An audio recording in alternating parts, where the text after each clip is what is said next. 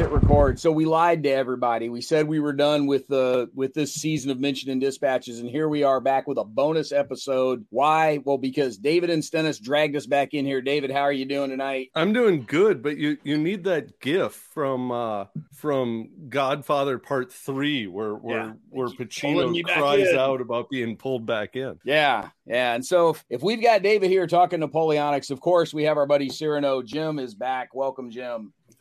Good evening. So, look, I'm not kidding when I say this is all David's fault, because David, you're the guy that had to go and launch a new line of really cool Napoleonic minis after we were done recording the season. So, like, I'm not 100% sure what your problem was with the timing on all of this. We can talk about that if you want. Please explain yourself.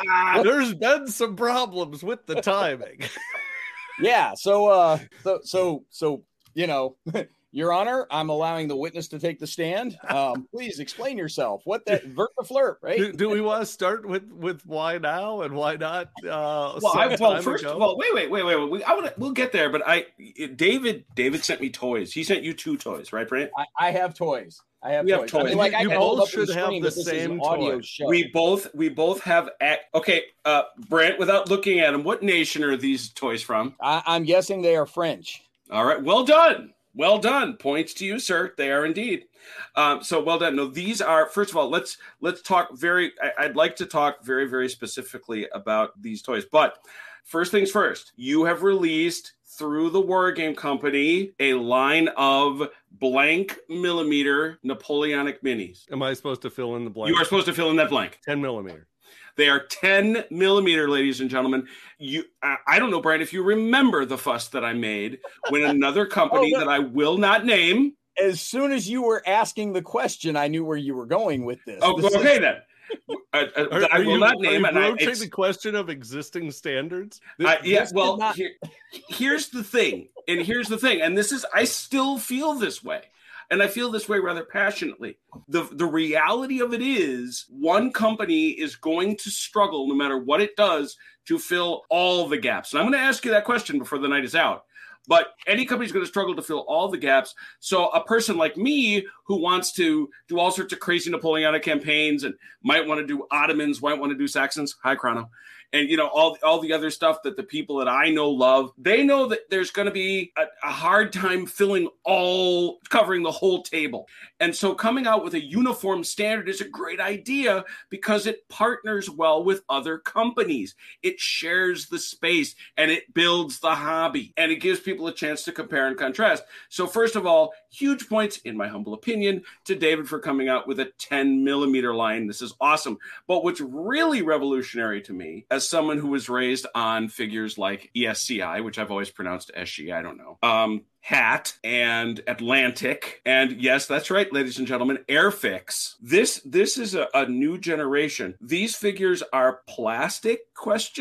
Yes. I don't know how deep I want to go down this rabbit hole. But it's a little bit of a rabbit. I can't go that. Yeah, I don't want to take it too far. Deep, but this is a whole new generation of plastic. Yeah, this is like hard plastic that doesn't snap as soon as you look at it sideways. Right. Well, number one, it doesn't snap when you look at it sideways, but it's also not rubbery. Yes. Highly flexible, and therefore almost certain to chip the paint you try to put on it. Yeah. These are not yoga minis. There you go. So you have done both. You have done both these things. 10 millimeter plastic minis, built, of course, for the greatest period of all Wargaming, Napoleonic. And I guess we've talked a little bit about why you went here, but can you reveal? Have you told us who's your sculptor, if you can say? We've actually had, hang on, I gotta count. They haven't all been sculpted by the same person. Most of them have been sculpted by the same person, who I don't think I've ever disclosed, but it's a woman from Spain, and she's phenomenal. Yes, she is. The French that you guys have were not sculpted by her.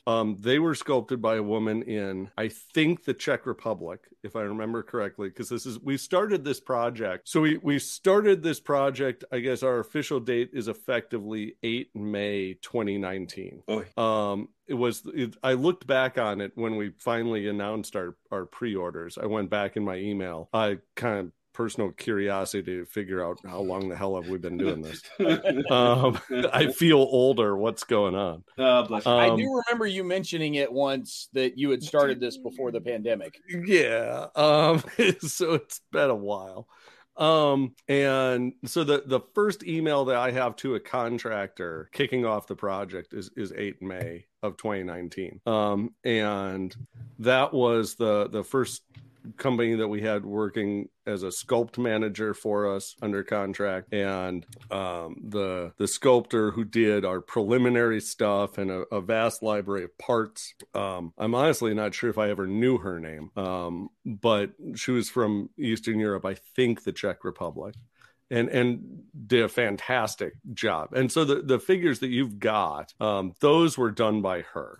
Since then, I want to say that we have had 3 other sculptors, and the majority of the line has been sculpted by one of them, who happens to be a woman in Spain. And they, despite the fact that different people have worked on them, the question comes up, how well do they match with each other? That I actually have to think about who did them when to know who did them. But it's a little bit similar to traditional hand sculpting and a little bit different at the same time, in that there is a library of parts that gets built when doing digital sculpting. Yeah. And so for the most part, we have overwhelmingly reused those pieces. So it's sculpt a musket once, sculpt a French shako once, sculpt a Russian shako once, etc. Yeah. And that helps quite a lot. So the original sculptor that we had built out dollies for us and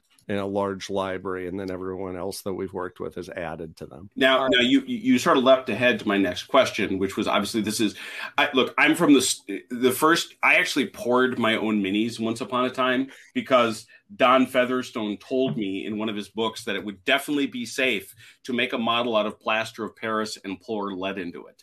Okay. So did you breathe deeply? I did. The one thing it did say is be very careful. Don't put your face over you make a mold and you stick a hole in the top of it and then you pour the lead into the hole at the top. Yeah. And it said, don't look over the hole because if there's any moisture in there, that lead is going to come shooting back out. Yeah. And so it did say that.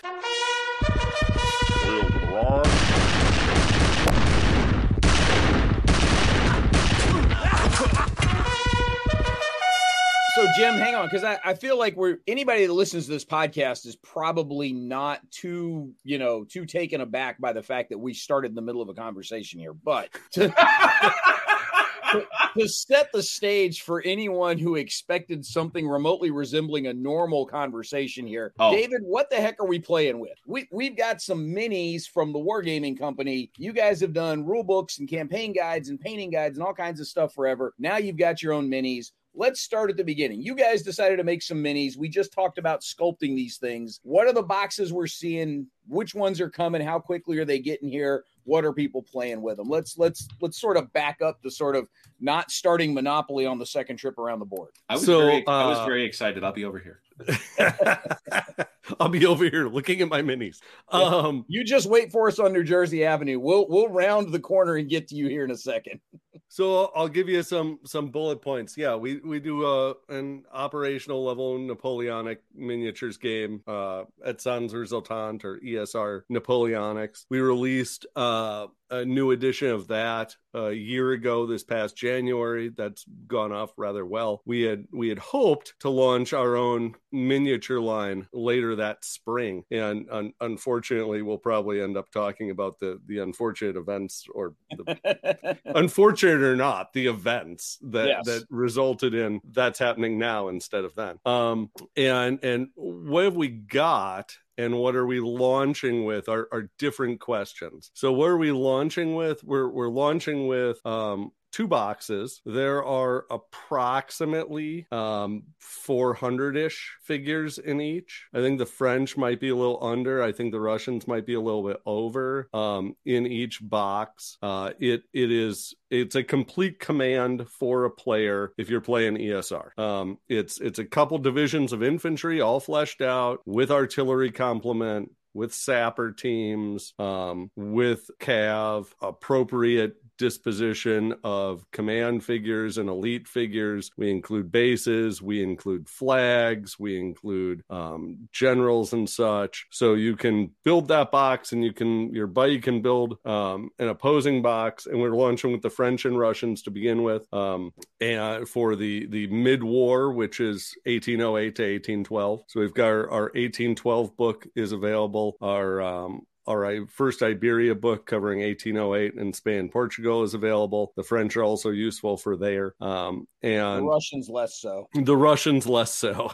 Those would be some yet more unhappy Russians if they found themselves in Spain. It depends. Like, a couple of Spanish women, they're probably fine, Sharp-eyed readers of Tuesday Newsday have already known about these boxes because we've put them in Tuesday Newsday both the last 2 weeks. Well, as people are listening to this like 3 and 4 weeks ago, people would have spotted these already in Tuesday Newsday that hey, these are coming. Here's where to go order them. Yada yada yada. So those are available for pre-order now. And they also include stat cards. They also include order markers. So it's a playable set out of the box. You need to grab yourself a rule book and whatever amount of tabletop terrain or a you friend want. that has a rule book, right? And sit down with a buddy. But those are available for pre-order now. We plan to be shipping them in July. We'll have them at Historicon with us unless, I don't know, something horrible happens. And there's $79 during the pre-order period. They're scheduled to be $100 after release, $99. And still insanely cheap for the number of figures you've got in there. Thank you. Yes, that was the plan. That was also part of the holdup, to be fair. I mean, look, I'm not the Napoleonic expert. That's why we have Jim here. But I do have a sense of what the market looks like just from checking things for Tuesday Newsday all the time and being able to go back and add those for folks and say, hey, this is on sale. This costs X amount for this kind of set. By the way, it's on sale, but it still costs a house payment. All those different things. So yeah, if you're under $100 for a complete playable set of 400-ish figures, that's a ridiculous deal. And it's not 400 infantry guys. I mean, I know I just kind of went over the contents, but we use rear area markers in ESR called Reformation areas. And so there's wagons and train teams and field forges and caissons and neat, cool stuff that you normally kind of pay an arm and a leg for in the general market.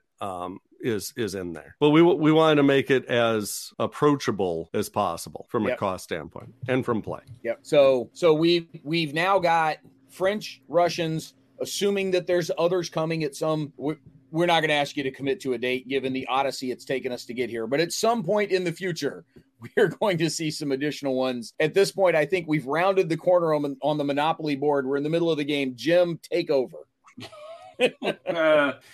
Okay, this is the box for those who have played ESR is intended to be a force. Yes, that's correct. The two boxes that we're starting with are complete force packs. I'm making notes over here. I'm trying to do. I was wondering if I said something wrong. Jim just goes silent. No. That's sort of. I guess you say that. So I did want to confirm it. No, I know what's going through Jim's head. What's going through Jim's head right now is that he's told everybody multiple times, emphatically, he is done with the arts and crafts of miniatures wargaming, and now he's trying to figure out how he can go back on that statement without looking like he's gone back on that statement. That's what's going through his head right now. Well, we can help you, Jim. You're not going to help my sense of honor. You're just going to help me get miniatures, which are lovely and fun.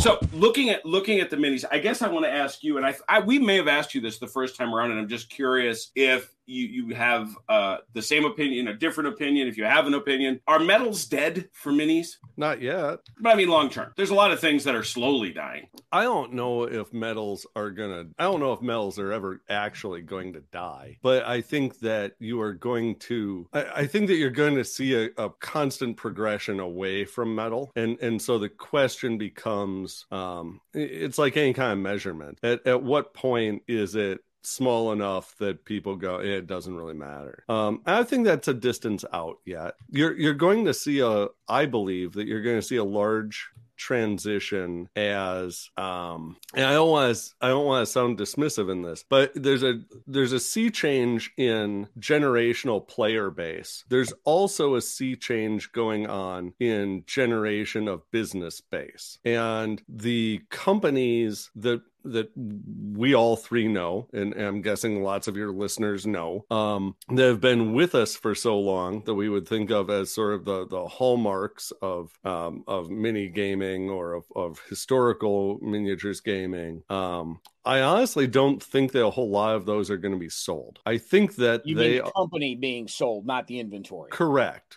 Yeah, I don't think that those companies are going to transition ownership to a new generation. Some may, but I suspect that most won't. And that's for a handful of reasons. Sort of projecting as a member of the industry. This is not that you've got some kind of insider information from having talked to these guys. You're just taking your best. No, this is just my impression of what I think is likely to happen. This is not based on, nobody told me any secrets of I'm not selling and it's going to the grave, with nothing like that. The reason that I suspect that the companies that we know and have loved, have supported the hobby to this time and will so for a time yet, are unlikely to transition ownership is because of, I suspect, the technology transition that's going to happen in manufacturing. You ask, are metals dead? Well, they're not dead yet. But right now, it is less expensive for me to create a line than to buy one off of somebody. It's going to be, if you owned a prominent miniatures company for the last however many decades and you wanted to retire and you were going to sell it to me, the likelihood that you could justify selling it to me for the cost of starting a new line probably doesn't make a whole lot of sense. And a large part of that is not because of the strict costs. You've already got a manufacturing environment. Great. Except that's not a value to me because I'm probably not going to use your manufacturing environment. I'm either trying to find a way to do hips or I'm trying to find a way to do CO cast. Okay. Okay. Given just that, how is it not dead? Well, I think this is what I was thinking of. Is when you made the comment that you're now, and I'm assuming whatever the extension might be, you're designing STLs. Correct. And you're getting we're STLs. Doing digital sculpts. They get exported to an STL. A master gets printed, or if you're doing hips or PVC, the CNC machine uses that STL file to do its churning on the metal. So the whole model, no pun intended, I guess, of metal minis, the things I've loved since I was younger than my son. That's weird. But that I've loved since I was younger than my son is built around a craftsperson scraping away at a model, creating a master, and then pouring a liquid metal into a mold. And the thing that, as you correct, of course you're right. You do this, I don't. But the thing that was of value were those models, were the green stuff figures, and the molds. Well, you don't need any of that, right? From a business transitioning standpoint, right? That's the problem. That's why I look at it and say that the likelihood that that some random linchpin of the industry that's been around for 20 or 30 or 40 years is likely to be around in 20 or 30 or 40 years under a second or third generation of ownership is low, is because I'm not better off buying their IP, right? Their intellectual property, the greens and the master molds, I'm not better off buying that than I am creating my own. In fact, if I buy theirs, that's probably just a bridge until I can afford to create my own to replace theirs, at which point, why did I buy theirs? So is that just a function of the evolution of manufacturing and production, or is that a function of you wanting sort of your own artistic stamp on what it is you're doing? Is that a function of these things are just old and going to wear out after a time? Look, the right answer is probably some combination of all of the above. But I think it's the first one. I think that it's a change in manufacturing. And I think it's a maturing of the industry. I think that you've got Wait, Jim, did he just call gamers mature? No. He said the industry is mature. Okay, just checking. sci-fi and fantasy did this a long time ago, right? And they had different economics of scale and a different market to do it in. It's related. It's not that distant. I mean, I would argue that it's not like we're cousins. We live in the same house even. But they moved to a model of some mass manufacturing, also a lot of business to business OEM production. And it's not like that hasn't existed in metals, right? I mean, there are metal casters out there, and there have been a bunch of them. Metal doesn't really scale worth a crap. It's very labor intensive. And that was sort of acceptable until the pandemic. And then metal prices also went stupid high. And so now it's highly labor intensive. If anybody's noticed, the labor market appears to have changed over the course of the last 5 years as well. You don't say. And I may have noticed. And the material got more expensive, and it came down, but it's not going back to where it was by any stretch. So the material got more expensive, the labor got more expensive, and it's labor intensive to deal with. Oh, and it's toxic. It's don't breathe in when you're atomizing. It'll kill you. The tin in the melting pot. So the great thing about metal was that it was very cheap to get into. You could spend a relatively low sum of money and get a metal casting set up. And that provided low cost of entry for companies to start up. But there's nowhere to go from. Scaling it it doesn't. So you might be able to scale your business, but you're not going to be able to scale that bit. And your business is built around that bit. So you're always going to suffer from it. High impact polystyrene is your traditional hard plastic. That is not easy entry level. The costs are high, right? You're going to pay 10 grand a mold. Now that mold's never going to wear out as far as you're concerned, right? It'll do 500,000 shots. And so for miniatures production, you mostly just don't care. Its life is infinite, but it's a high cost of entry because you're not going to need one mold. And we'd need a lot. and so there's an issue there. The output is less expensive. The other thing about that is that's now available in the US. And it wasn't 15 years ago. It wasn't 20 years ago. You can hire a US manufacturer to do hips and to do hips well. And I think that the domestic factor matters because most miniatures companies are not Games Workshop or Warlord or Battlefront. Most miniatures companies exist between Firelock, who's not small, they're not tiny, they're much bigger than I am, but they exist somewhere between, most companies exist between Firelock and me, or just south of me maybe. And so the question is, what can we spin up? Well, can I put somebody on a plane to China if we have a quality problem? No, I can't. Can I put somebody on a plane to Florida? Yeah, I can. Okay. So domestic production Florida, matters. Don't get me wrong, Florida. But domestic production matters as lowering the entry bar for smaller shops to be able to start up, because it's not just the cost of doing the thing, it's the cost of managing and administering the thing and the risk associated with that should it go bad. And you can fly across the country and it might cost you $1,000 for the weekend, which isn't nothing, but that doesn't even get you in the cargo hold going to China. it's not it's not another 16 hours from San Francisco. Yeah. Plus a whole bunch of preliminaries. So it lowers the entry bar a lot, and I think that's important. Yeah, I think I got way off base on your question, but no. Well, I mean, I do think it's interesting that we did a big thing, 2 years ago or so when the supply chain stuff was just going batshit crazy about how game costs were starting to spiral and skyrocket because of just shipping issues, and part of it was pandemic related, part of it was cargo space availability related. There were a ton of different reasons. Some of it was just straight up resource constraints, but the truth was a lot of manufacturers in the board game space, not the mini space, but in the board game space, were stuck having to use overseas printing, whether they wanted to or not, simply because the manufacturing they needed did not exist in North America. The people they needed to make specific kinds of boxes or punch boards or whatever it was simply did not exist in the US. And it's funny because people that don't know the industry will say, well, sure it does. You're just not looking hard enough. We're talking to people whose mortgage payments depended on getting these answers right. I'm going to take their word over some internet chucklehead chiming in on a YouTube video. Sorry, I just am.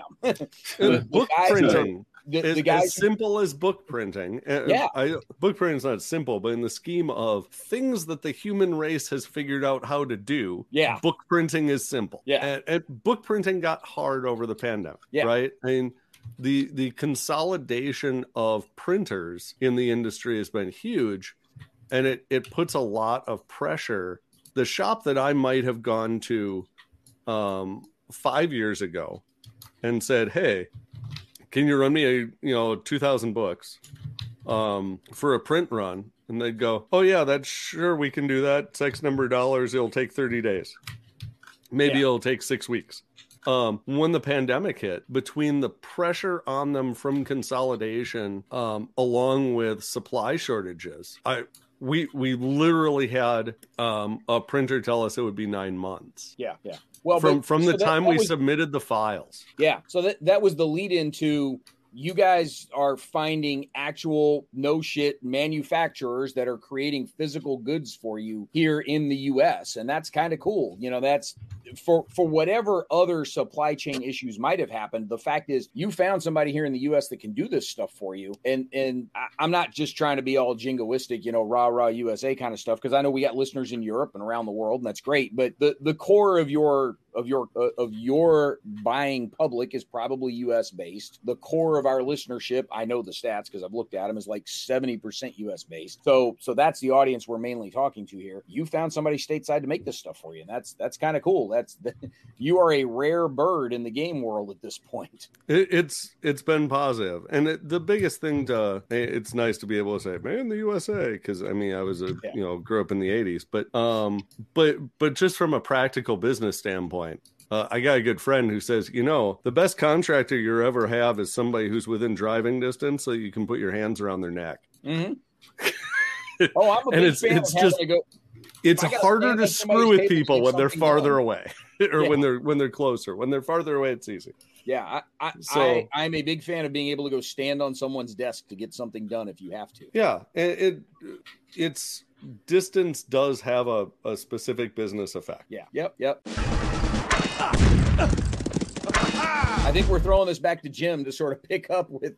We keep digressing out of where Jim is going with stuff. Well, no, and I'm absolutely fascinated. I have actually, one of the questions I was going to follow up with is the one you suggested, Brant, which is, well, wait a minute. Does that mean that, and I'm trying to picture what a physical plant now looks like. Are we now saying it's more accessible to, yes, local firms, local craftspeople? And it sounds like, we're all getting a shot at it, which is really cool. But now I want to ask, I'm looking at your fig, and I think you know what this is, David, because you've painted miniatures. You look at a mini and you sort of pick the paints off your shelf that you in your mind, like, okay, that's probably French blue, and that's going to be that white, and we'll do something there.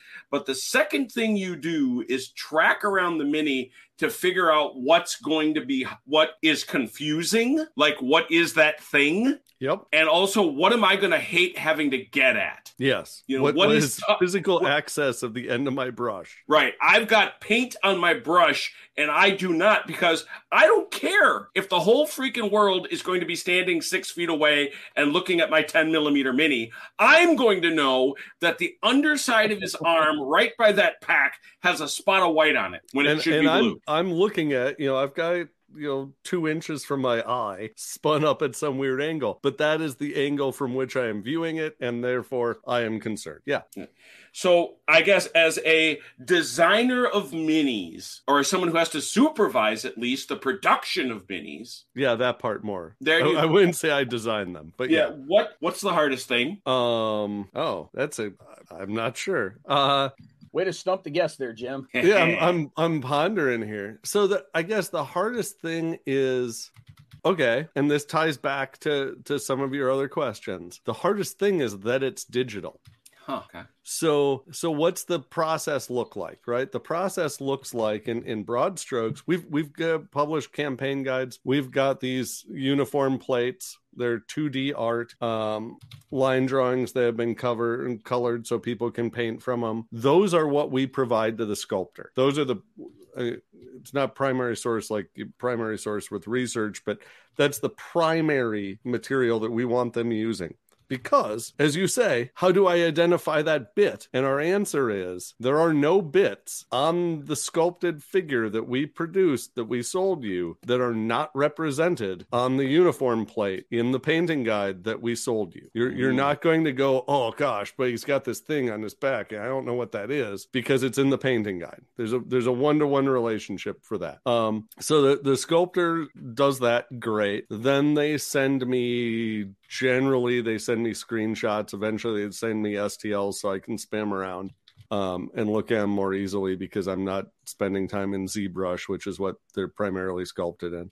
And the big problem is the fact that on my screen, the thing's huge. And in reality, my thumb is huge compared to the figure. Yeah, I was going to say, that's, oh man, that's kind of a mind trip. Yeah. So you evaluate it in a very different form than it is ultimately to be. And that's very difficult, because there are times that the biggest concern that I have in dealing with the sculpting team is that I am hassling them about a thing that doesn't matter. And conversely, because I'm going to shrink it. And I mean, our miniatures, we've printed them bigger because the masters are printed before they're put in the molds and injection molded. But we've printed them bigger, and you can print them quite a bit bigger before they start looking like they're missing things. But the converse of that is that, am I not hassling them about something that I should, that I'm going to regret later? Because, here's a question. You guys have got pre-production French line and French Leger. So did you notice the pockets are wrong? No. Come on, Jim. Did you notice the pockets are wrong? I totally, definitely did not. They're fixed on the production ones, so nobody will care. But and I don't know why anybody would notice, but somebody out there may. But no, hush. That would be on Miniature Marketplace within days. But if not hours. The figures that you've got, the pre-production ones, have the Leger officers have got horizontal pocket flaps instead of vertical ones. Brant, we have collector's items. And I'll tell you, the biggest kick out of this that I get is they're 10 millimeter and they have pocket flaps. Yeah. There's a square buttons joke just waiting to be made. Oh no, Brad, don't you realize that joke is now officially morphed into pocket flaps? Yeah, but it's really hard to make pocket flaps out of high impact plastic that we can attach. Oh yeah, that's true.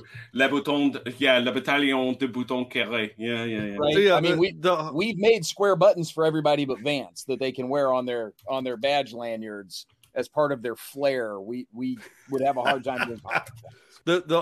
The hardest thing, Jim, is maintaining perspective of the way you evaluate it is so very different from the final product in terms of the size. And so you pay a lot of attention to things, and you second guess, should I be so concerned about X or Y or whatever? Should I be concerned about the angle of that Shako brim? And it's like, oh, well, definitely I should look at it. It's glaring. It's terrible. Well, then you shrink it to, the size of your thumbnail, and you go, oh, well, crap. It doesn't. Well, it's fine. There's a Facebook group for Wargame artwork that it cracks me up, because people post these 4-inch square hey, check out these counters I made. And they're like, super detailed line drawings with a watermark flag in the background and like 17 different numeric factors on there. And so you put in the comments, hey, what size are these going to be printed at? 5/8 of an inch.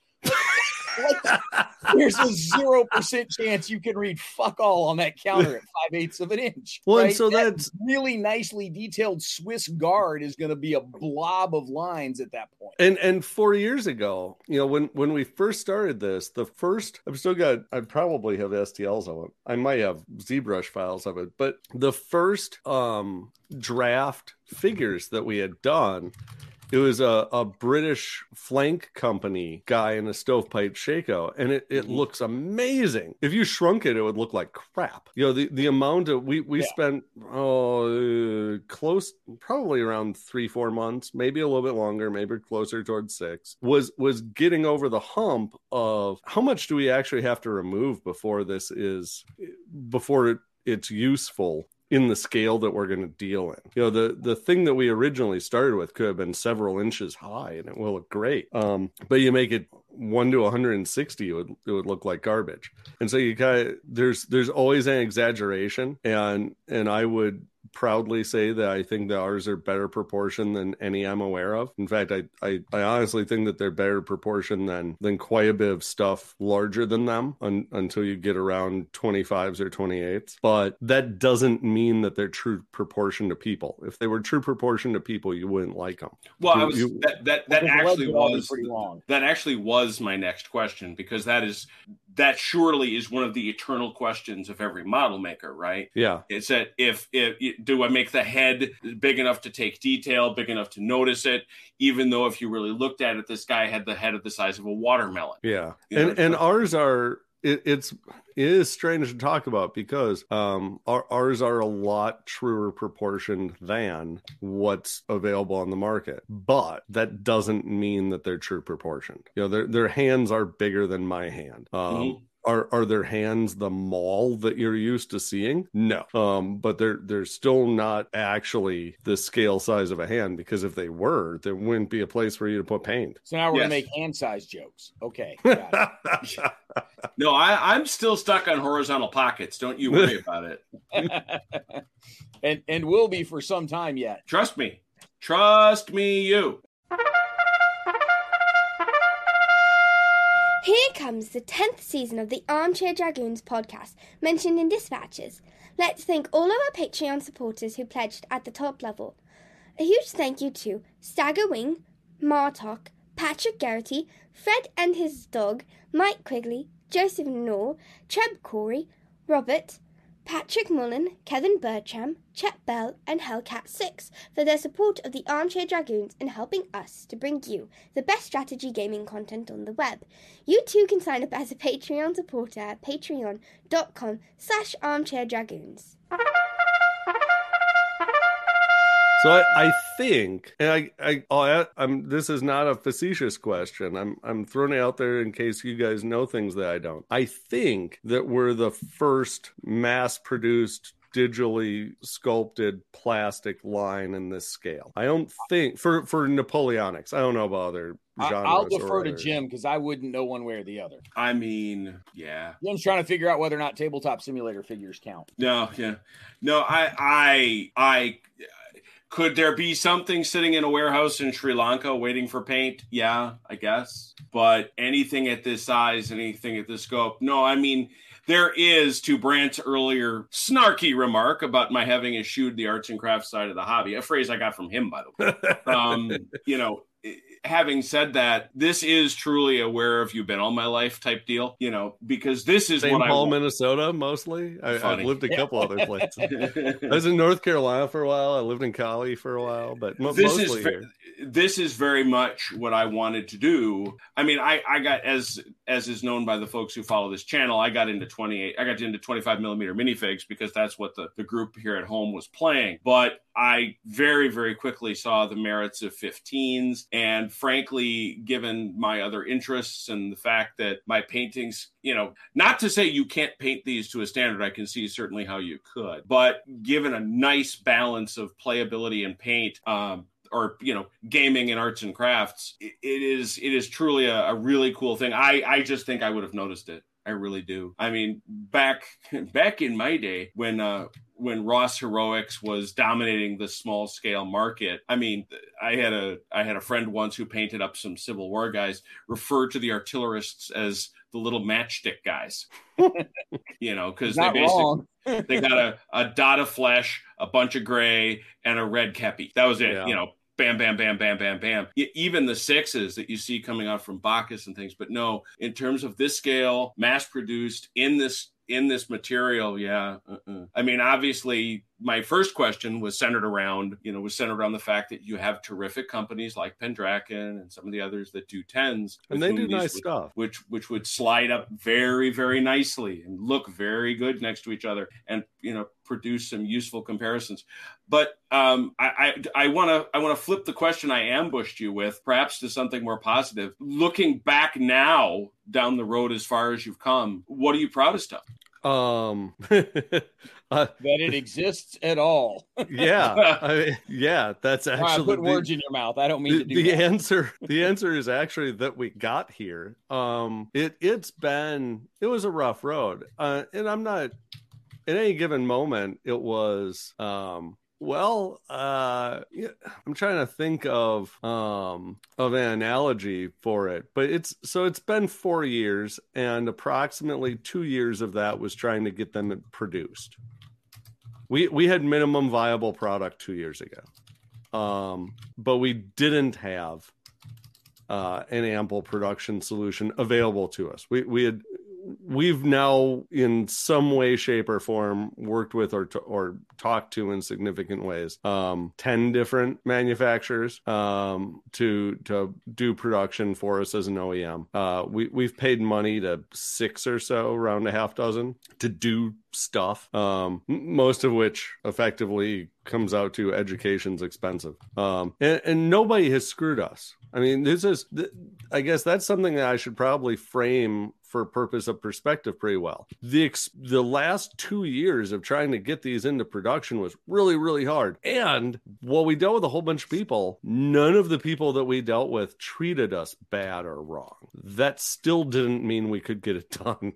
Yeah. It took us to here. So it's not, I mean, looking back on the question of is there an emerging B2B market that allows for OEM production of plastic, either by HIPS or by COCast in the US? Yes, there is. Does that mean that it's easy? No. The appeal, metal's not dead because I could go do it in my garage, right? Metal's not dead because I could buy the equipment, I could buy a spin caster, I could contract out the mold making and vulcanization, and I could produce them in my garage, and it has a relatively low, it's not that it's unskilled by any stretch. The people who spin metal know things, but the skill required to start is not incredibly high. Yeah. The skill required to do it very, very well is a different story, like many things. And that's still true today. That's still going to be true tomorrow. But the fact that there are a dozen or so OEMs that can provide plastic manufacturing, even if they didn't succeed in doing it for us under the conditions that we had and the needs that we had, blah, blah, blah, blah, speaks to the fact that is moving forward in North America.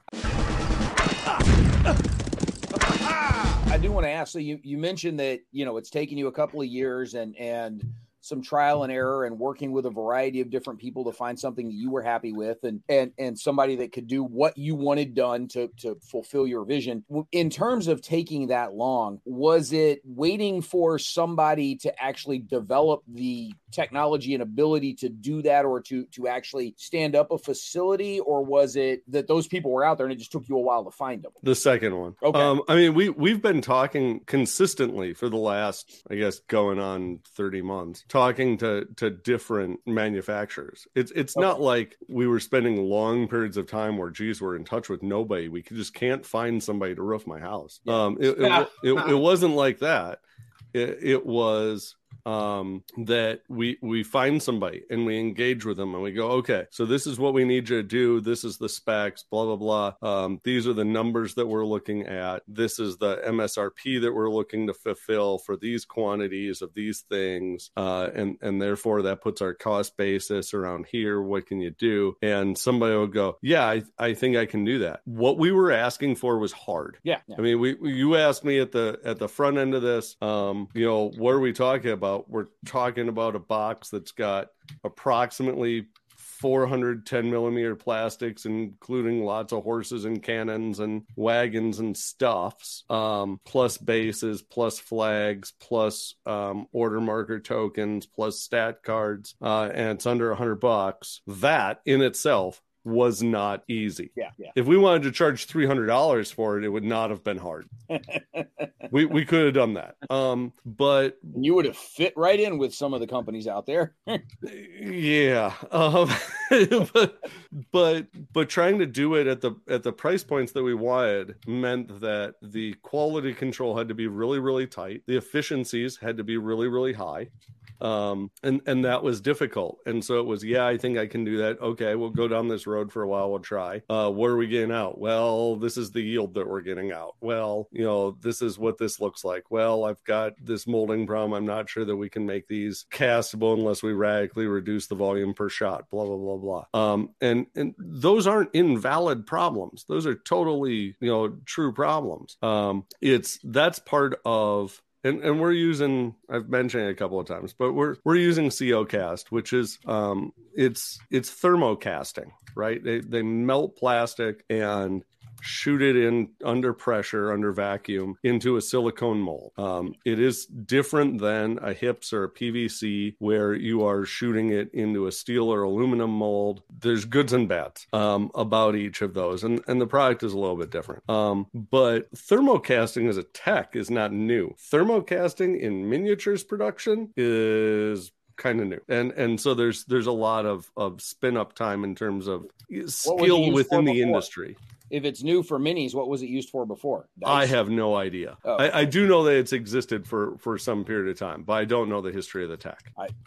I mean, probably Kia parts, It could be. I mean, HIPS, you think of what's high impact polystyrene used for, and you're like, oh, it's used for making models. Well, it's only used for making models because I used to put together tester models. The reality is that there's probably a bizarre amount of random stuff in my house, including the spork that I got from some random restaurant last week that was done in HIPS. On your toaster oven, Right. And so, the technology is not new, but it is new to this segment that's using it. And we were not asking for a very entry level thing. We're doing stuff that's really small is hard. Yeah. It's, you guys watched Inner Space. Sure. It turns out that miniaturization is not easy. And so that was part of the problem that we ran into with HIPS, was that HIPS is unforgiving of undercuts, effectively catch points in the mold, because it's using a metal mold. You cannot remove something that catches, and so you can't have that. Okay, well, that's fine. On my 25 or 28 millimeter figure, on my, even like 20-ish millimeter figure, I can dull that edge, that relief for the chevrons on the drummer's arm, and no one will know the difference. I won't know the difference. But the figure's big compared to the amount of angle change that I did. Okay, well, now we're doing it on a 10 millimeter figure, and the angle change is comparatively huge to the surface area of the figure, and makes the detail look soft. Because we worked with an absolute great HIPS guy for several months trying to figure out how to make it work there, and it was what we were asking for simply wasn't going to work, and it didn't help it at all. It was a substantial problem there. Our miniatures were not originally sculpted for HIPS. Our figures were sculpted for metal or COcast, and so had that been done differently, we might be down a different path. So that goes back to some of the trial and error where you mentioned sometimes education is just expensive. But at the end of it all, you want to end up with a product you're proud of, and that you're happy to put your name on. I'm sure there's plenty of people wondering, okay, great, we've got this on pre-order. Now what's next? Right. So I'm sure you guys have a plan in mind. Has it formed enough to where you're able to talk about what's coming next, when we might see it? Obviously, these are going to show up for Historicon or very shortly thereafter, start landing in people's mailboxes. By the time you come join us at Origins next summer, what are you bringing with you? There you go. So I can talk about everything but dates, because it's a question of production capacity right now. We spent the last 2 years trying to get production going, but we didn't stop development during that time. So we've got around 550 unique sculpts right Seems now. like a few. for 15 nationalities. We've got French from 1804 to 1815, everything but the guard. We haven't done greatcoats yet, though I'd like to. We've got trying not to judge you. But we've got them in bicorns. We've got chasseurs in leger chasseurs in side plumes. We've got grandiers in bearskin bonnets. We've got voltigeurs in colpacks. We've got all the different things. We've got all of their calf done. Again, outside. Jim, the just guard. think about all the painting you're going to get to do for the next 4 or 5 years. We've got Austrians from 1804 to 1815, except for the Landwehr, are complete. We've got Saxons for the mid-war. We don't have 1806 Saxons, and we don't have 1809 Saxons because they were a bit different. We do have 1812 Saxons done. We've got Portuguese for 1808 and 1809. We haven't done after they started changing their uniforms yet. We've got Spanish. So the Iberia campaign guide, for those who have that, in the back has a sampling of the hodgepodge of uniforms that the Spanish New Army regiments raised wore. We did figures for all of those. So that's, I don't know, a couple dozen. We've got the German division in Spain. So we've got Badeners and who else was there? Dutch, Converged Dutch, and now my brain is going without me. I was apparently shouldn't have gotten into such detail. But we've got you should regret nothing. The Nassauers for there. We haven't done. There were a couple squadrons of Hanoverian Cav that were in French service. We haven't done those yet, but we will. We've done. It's taken a long time to not answer what's next. We've done Poles. We have done the Vistula, including the Vistula Legion. We've done Württembergers. We've done Bavarians. We've done Russians, obviously. The last bits of Russian Cav, not all the Russian different Cossacks, and not the Opoleschi, the foot militia. But we speak with reverence of the Opolchenya in these parts, but that's because we have people who lost very badly to them at Leipzig. But the rest of the Russian cavalry that we don't have done were started today. The Prussians, we've got late war, again, minus reservists and Landwehr. We haven't done early war Prussians yet. So we've got quite a bit sort of in the back bench. So what comes next? It's going to be a question of production capacity. If we are able, we've got goal. We'll have stuff with us at Historicon. If you go to wargamingcompany.com and you pre-order something, you have an option to have it delivered to Historicon. You'll go to resellers and distributors starting in August. Depending on how fast production finishes that, we'll be starting the next thing. And the next thing will probably be more French and more Russians, because right now we're starting with just a core box of each. But we do have a couple of campaign guides in the works, and we do have a Spanish campaign guide published. And so our goal is to move towards 1-to-1 with our campaign guide, so that when you order a campaign guide, you can order the figures that are in it. Yeah. And Jim, to your question of compatibility and you don't plan to do everything. No, we totally tried to be as compatible as possible. Yes, you're correct. because why wouldn't you, unless you're insane? People have existing collections, whatever. That's just the way it is. But we do plan to do everything. I mean that as literally as our campaign guides. We don't plan to depict anything in a campaign guide that we don't produce a miniature for. That, I think, more than anything, would be the true... I'm absolutely willing to stipulate that nobody has worked with this sort of quantity and this scale and this material.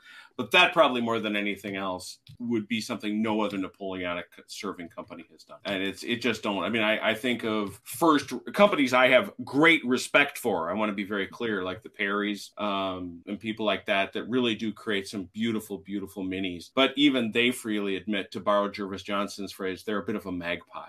Well, and it's hard not to be, because it's a grab bag of the number of different... I mean, we've effectively done French twice. We're going to do them a third and a fourth time when we put them in greatcoats. We're going to do them a fifth time when we do revolutionary figures, assuming that we get that far.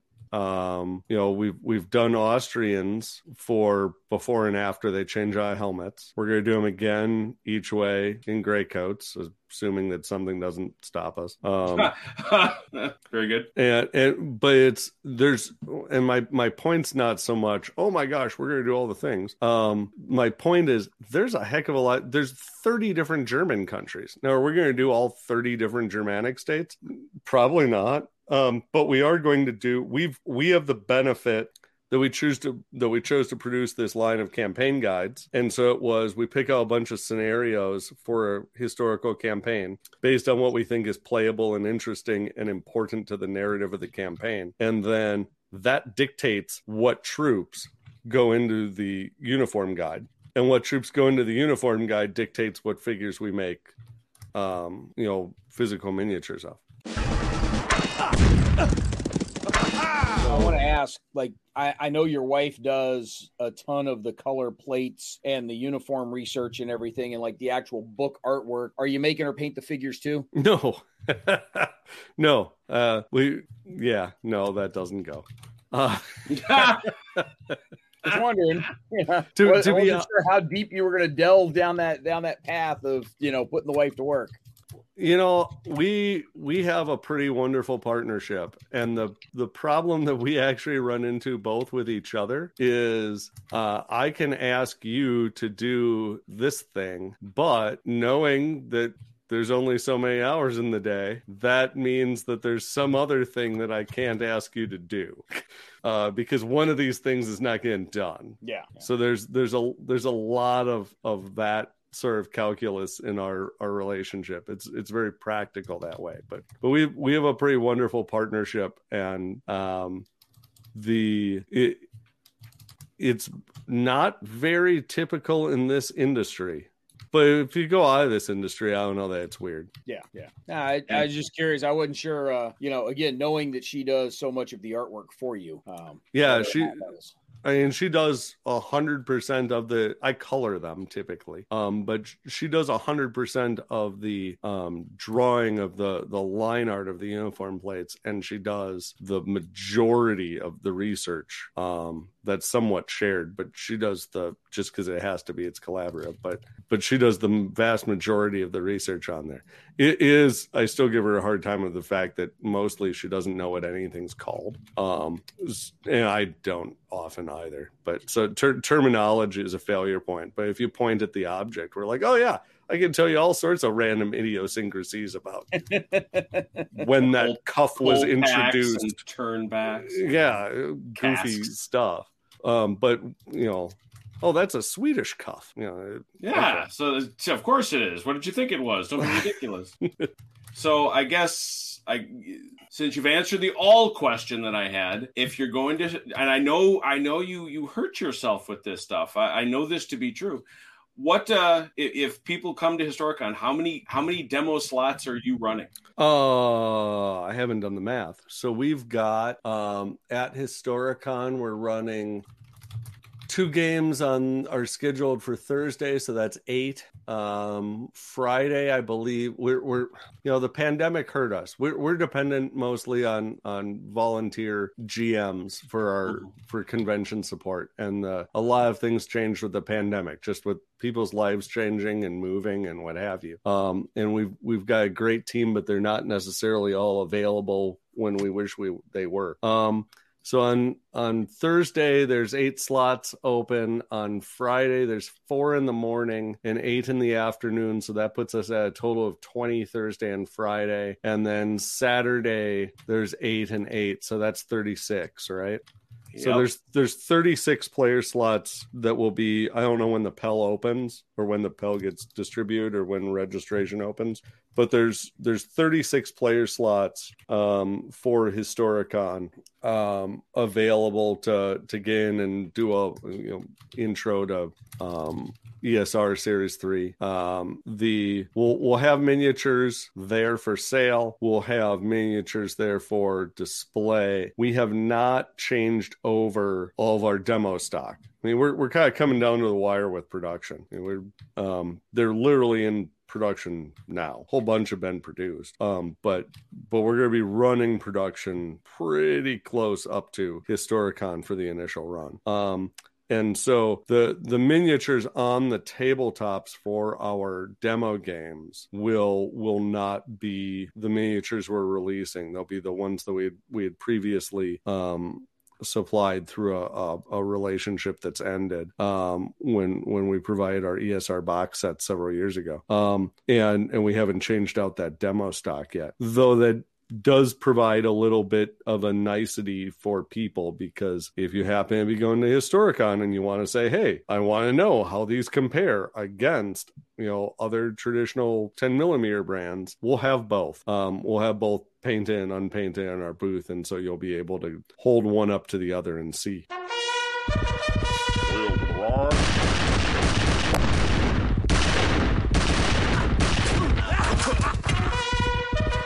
Yeah, so you sent us these very nice little sprues of the unpainted minis, and we've got the photos of them attached to this episode so folks can see what they're getting into, horizontal pockets and all. My question is, when are you going to send us some painted ones? See, because now all you've done is give me homework. I thought Jim was going to send you painted ones. Yeah, I was going to say, I was waiting for that to come around. Well, you know what we haven't got? I mean, it's kind of come out. Jim, you have assured me that you were done with the arts and crafts. I know, right? Well, but then cool things happen. You guys have said some generally complimentary things, and I very much appreciate that. But I have not. The one question that I had for each of you was, what do you think of these? Oh, I think I answered that. When I made the inappropriate advance to a married man. I mean, How would you describe them to people who don't have them sitting in front of them? Great. Well, man, Brant, that was a better question than we asked. Yeah, it was, but that's not unusual, right? You'd think that I think it's been doing this podcasting thing as long as me would have a better bank of questions built up. I want to talk to my brothers and sisters, because I got to believe that I got some sisters out there in the Napoleonic gaming community. If you're into this for the Perrys, if you're into the 28s, it's all this other stuff, and that's where you game and you're on that range and stuff, still check them out. They're super cool, but they're not your thing because you're looking for that. If you are 18 and below, which means you're AB, Essex, Mini, Old Glory, all these other things, check them out. Take a look. So here, and why? Because people have begun to embrace the smaller scales. Why? I think a couple of reasons. Number one, although we owe an immense legacy to Don Featherstone, I really should say Mr. Featherstone, and Jack Scrooby and Joe Morshauser and these other guys that founded our hobby. They played with 25s because 25s is what they had. Yeah. And as we've opened up the world of Napoleonic gaming, as it has become more sophisticated, as it has learned from board games, the smaller scales have come out. And I'm telling you something, finding a miniature like this, affordable, well sculpted, good materials. As I said, I'm doing the the pre-prep, the trim, the base coat, the paint, all kind of in my head. And I'm seeing a pretty straightforward, fun process. I really am. So I'm not the minis guy that Jim is, although I do have a giant stack of World War II stuff up on the top shelf of the game shelf here. Here's what I'll say, and for folks that are not minis folks, I hope this resonates with them a little bit. One of the cool things about seeing those giant minis battlefields is seeing the giant minis battlefield, right? You've got these mass regiments of little figures stomping their way around the battlefield that somebody had taken the time to lovingly do all that art, the arts and crafts work on these things. These guys look good enough that I wouldn't want to put them in such a mass formation, because then you wouldn't actually see the detail on them. Like I know that sounds completely batshit crazy to Napoleonic gamers. Like, what do you mean you don't want a whole regiment of French guys? No, like, these guys look good enough that I would want to be able to inspect them at an individual level and go, wow, that looks really cool. Not like have to pick up a whole rack of them and like kind of get it at the right angle to see how the backpacks are painted or whatever. So as a guy who's not a minis gamer, but can appreciate the work that goes into prepping the minis for gaming, these are figures that deserve to be individually inspected for the level of detail that they have on them, even as small as they are, because it's remarkable how good they look at that size. So, I mean, they look good at any size, but it's especially at this size, how good they look for where they are.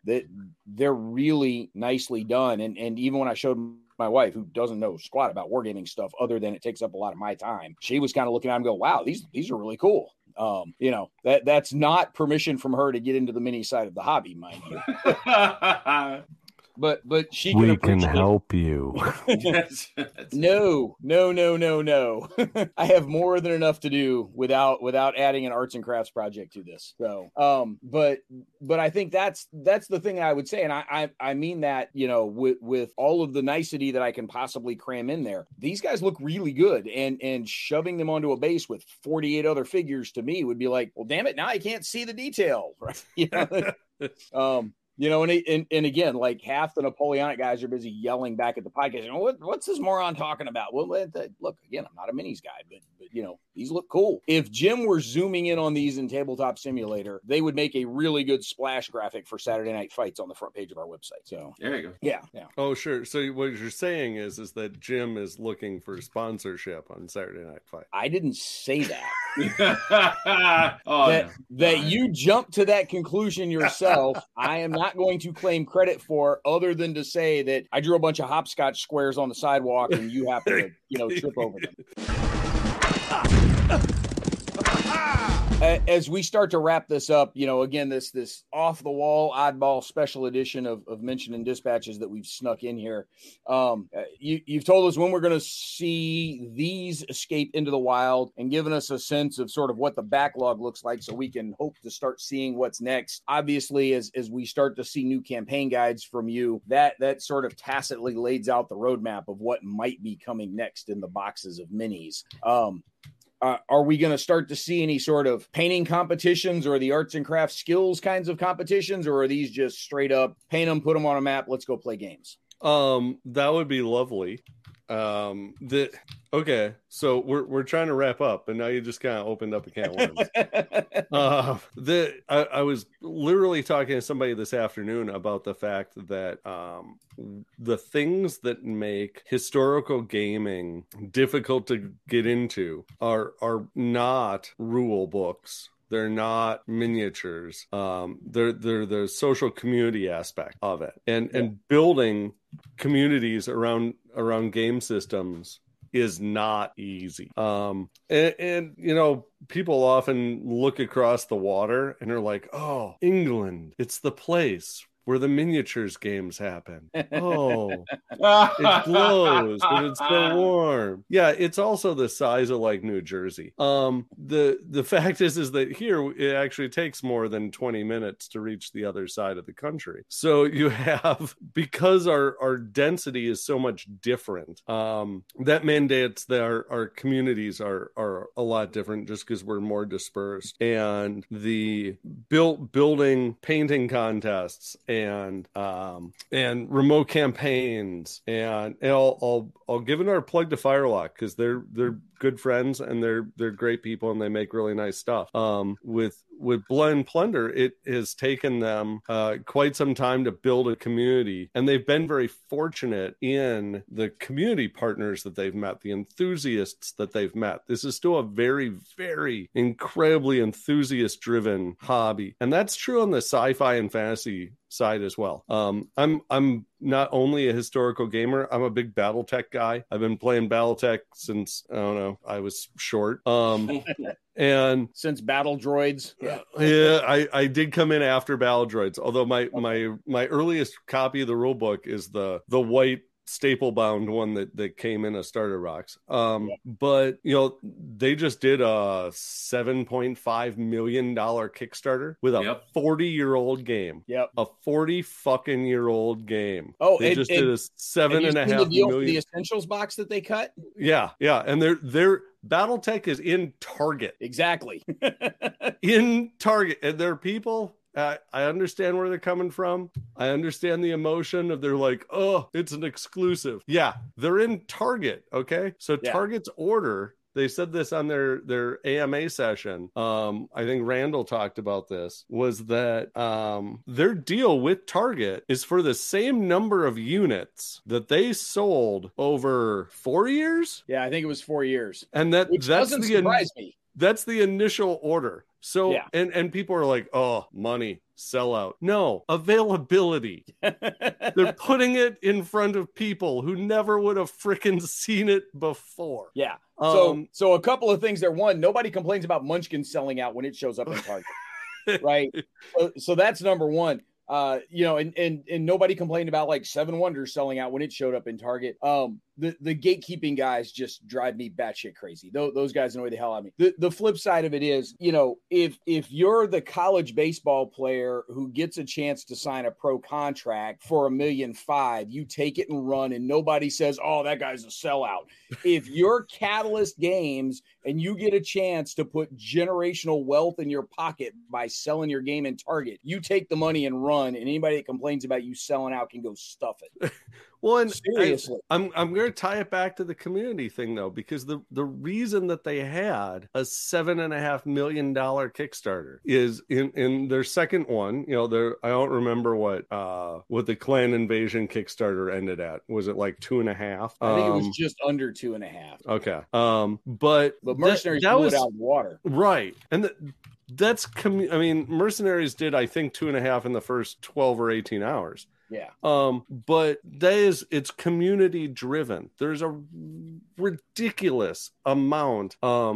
People who are involved in the artwork that's leading to the models that we are now pledging money for on a Kickstarter are not career sculptors who got a gig at Catalyst. They're people who loved BattleTech and wanted to give to that community. And that was, I'm not saying that it's all altruistic or that there's no compensation. I have no idea. I don't know what any of those arrangements are. I don't know how any of those people fit into the mix, except for the fact that the way that they got connected initially was they wanted to be part of this community. They didn't go audition for a job like they were auditioning for a 7-Eleven job. Yeah.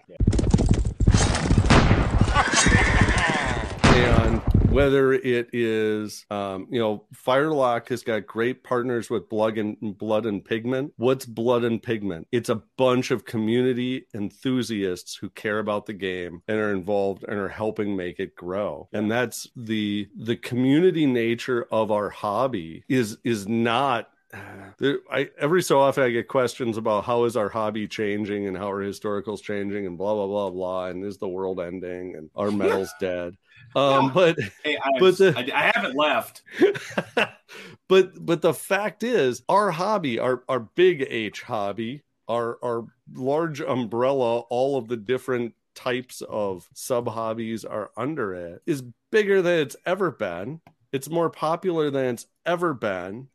It's offering better quality. It's offering greater diversity of offerings in product, in games, available to a broader audience than ever before. And that is entirely due to community. That's entirely due to the enthusiasts that say, hey, I really like this game and I want this game to do well because I enjoy it. So I'm going to try and do some stuff to support this game. And maybe that stuff is I go to my local hobby shop and start asking people if they want to play this on Tuesday nights. Yeah. And maybe this is I start posting pictures of the stuff that I paint for this game that I like on Facebook. Yeah. And maybe it is I go to game conventions and I put on an event. All of those things, some are bigger, some are smaller, some are things you're doing already, some of them are not. Those are what decides how successful a game is. Yeah. I mean, ultimately, people are going to see this. It's a form of advertisement. Somebody is going to order stuff, and I am thankful that they are going to, and that is fantastic. Honestly, if they never play it after they buy it from me, that does not make me happy. That makes me sad. So you asked earlier what makes me proudest about the miniatures project. Being able to get it done and get it shared with people. We started the Wargaming company in 2015, like January or February. And the first goals that we had were don't lose money because it was our own. And amazing how low the bar is when you start, right? Try not to lose money because it's yours. And I wanted to someday walk in somewhere and see complete strangers playing a game that I made. Yeah. That was like my high thing. And it was 2016. I'm trying to remember what the year of the last Historicon in Fredericksburg was. There were more games. It'd be 16. Yeah, there were more games of ESR Napoleonics being run by not us than were being run by us. That's pretty cool. They were by people I didn't know, and I was like, "Holy shit, this is so cool!" Did you geek any of them? Going, so what do you think of that game? So as far as the miniatures, put the sunglasses on, Boy, I heard ESR really sucks. What do you think? This game's terrible. It doesn't let me win the way I want to. But the thing that I'm proud of the most with the miniatures is that we're getting them out there. We get to share them with people. We did all of this work, and it wasn't just for ourselves. Yeah, people can have these. We're going to produce them, and we're not. Economics are economics. We have to charge enough for them that we can afford to do this. But and we have to charge low enough that people will buy them. But it's still a community-based hobby. It's still if you don't want to make the place better, then you're in the wrong place. You should be getting famous somehow. And there's nothing wrong with making the community a little bigger either. So right, I mean, that's a whole separate podcast, mind you. But, yes, but there's nothing wrong with that either. So, David, thank you very much for taking the time to join us on this one. And Jim, thank you very much for ducking out of whatever familial commitment you had to be here for tonight. Appreciate that too. So, I'm sure there was something. I want to thank both of you very, very much for making the time and adding this in, because that is another form of community support. And what you guys do is great. No, I enjoy the podcast. It's just we got to put it on summer hiatus because at a certain point I have to actually finish all the prep work for Origins to make all that stuff go. And which is another way that you support the community and the hobby. As you've said, there's only so many hours in the day to go around, and sooner or later I got to go be dad at a certain point as well. So There's that too. So great. Audience, look, we've got Origins coming up shortly. Come see us there. We're probably going to do a couple of live hits from Origins as well. We're going to be back with the actual real next season of the podcast in the fall. Once these have escaped into the wild, we're going to see about maybe bringing David back at the toward the end of that season to see how it's going with the minis and how far behind he is on production to keep up with all the orders you guys have given him. And maybe by then he will have actually committed to whatever comes next. We'll see if we can get there too. So for now, thank you and good night. And we appreciate you guys listening to this special edition of Mentioning Dispatches.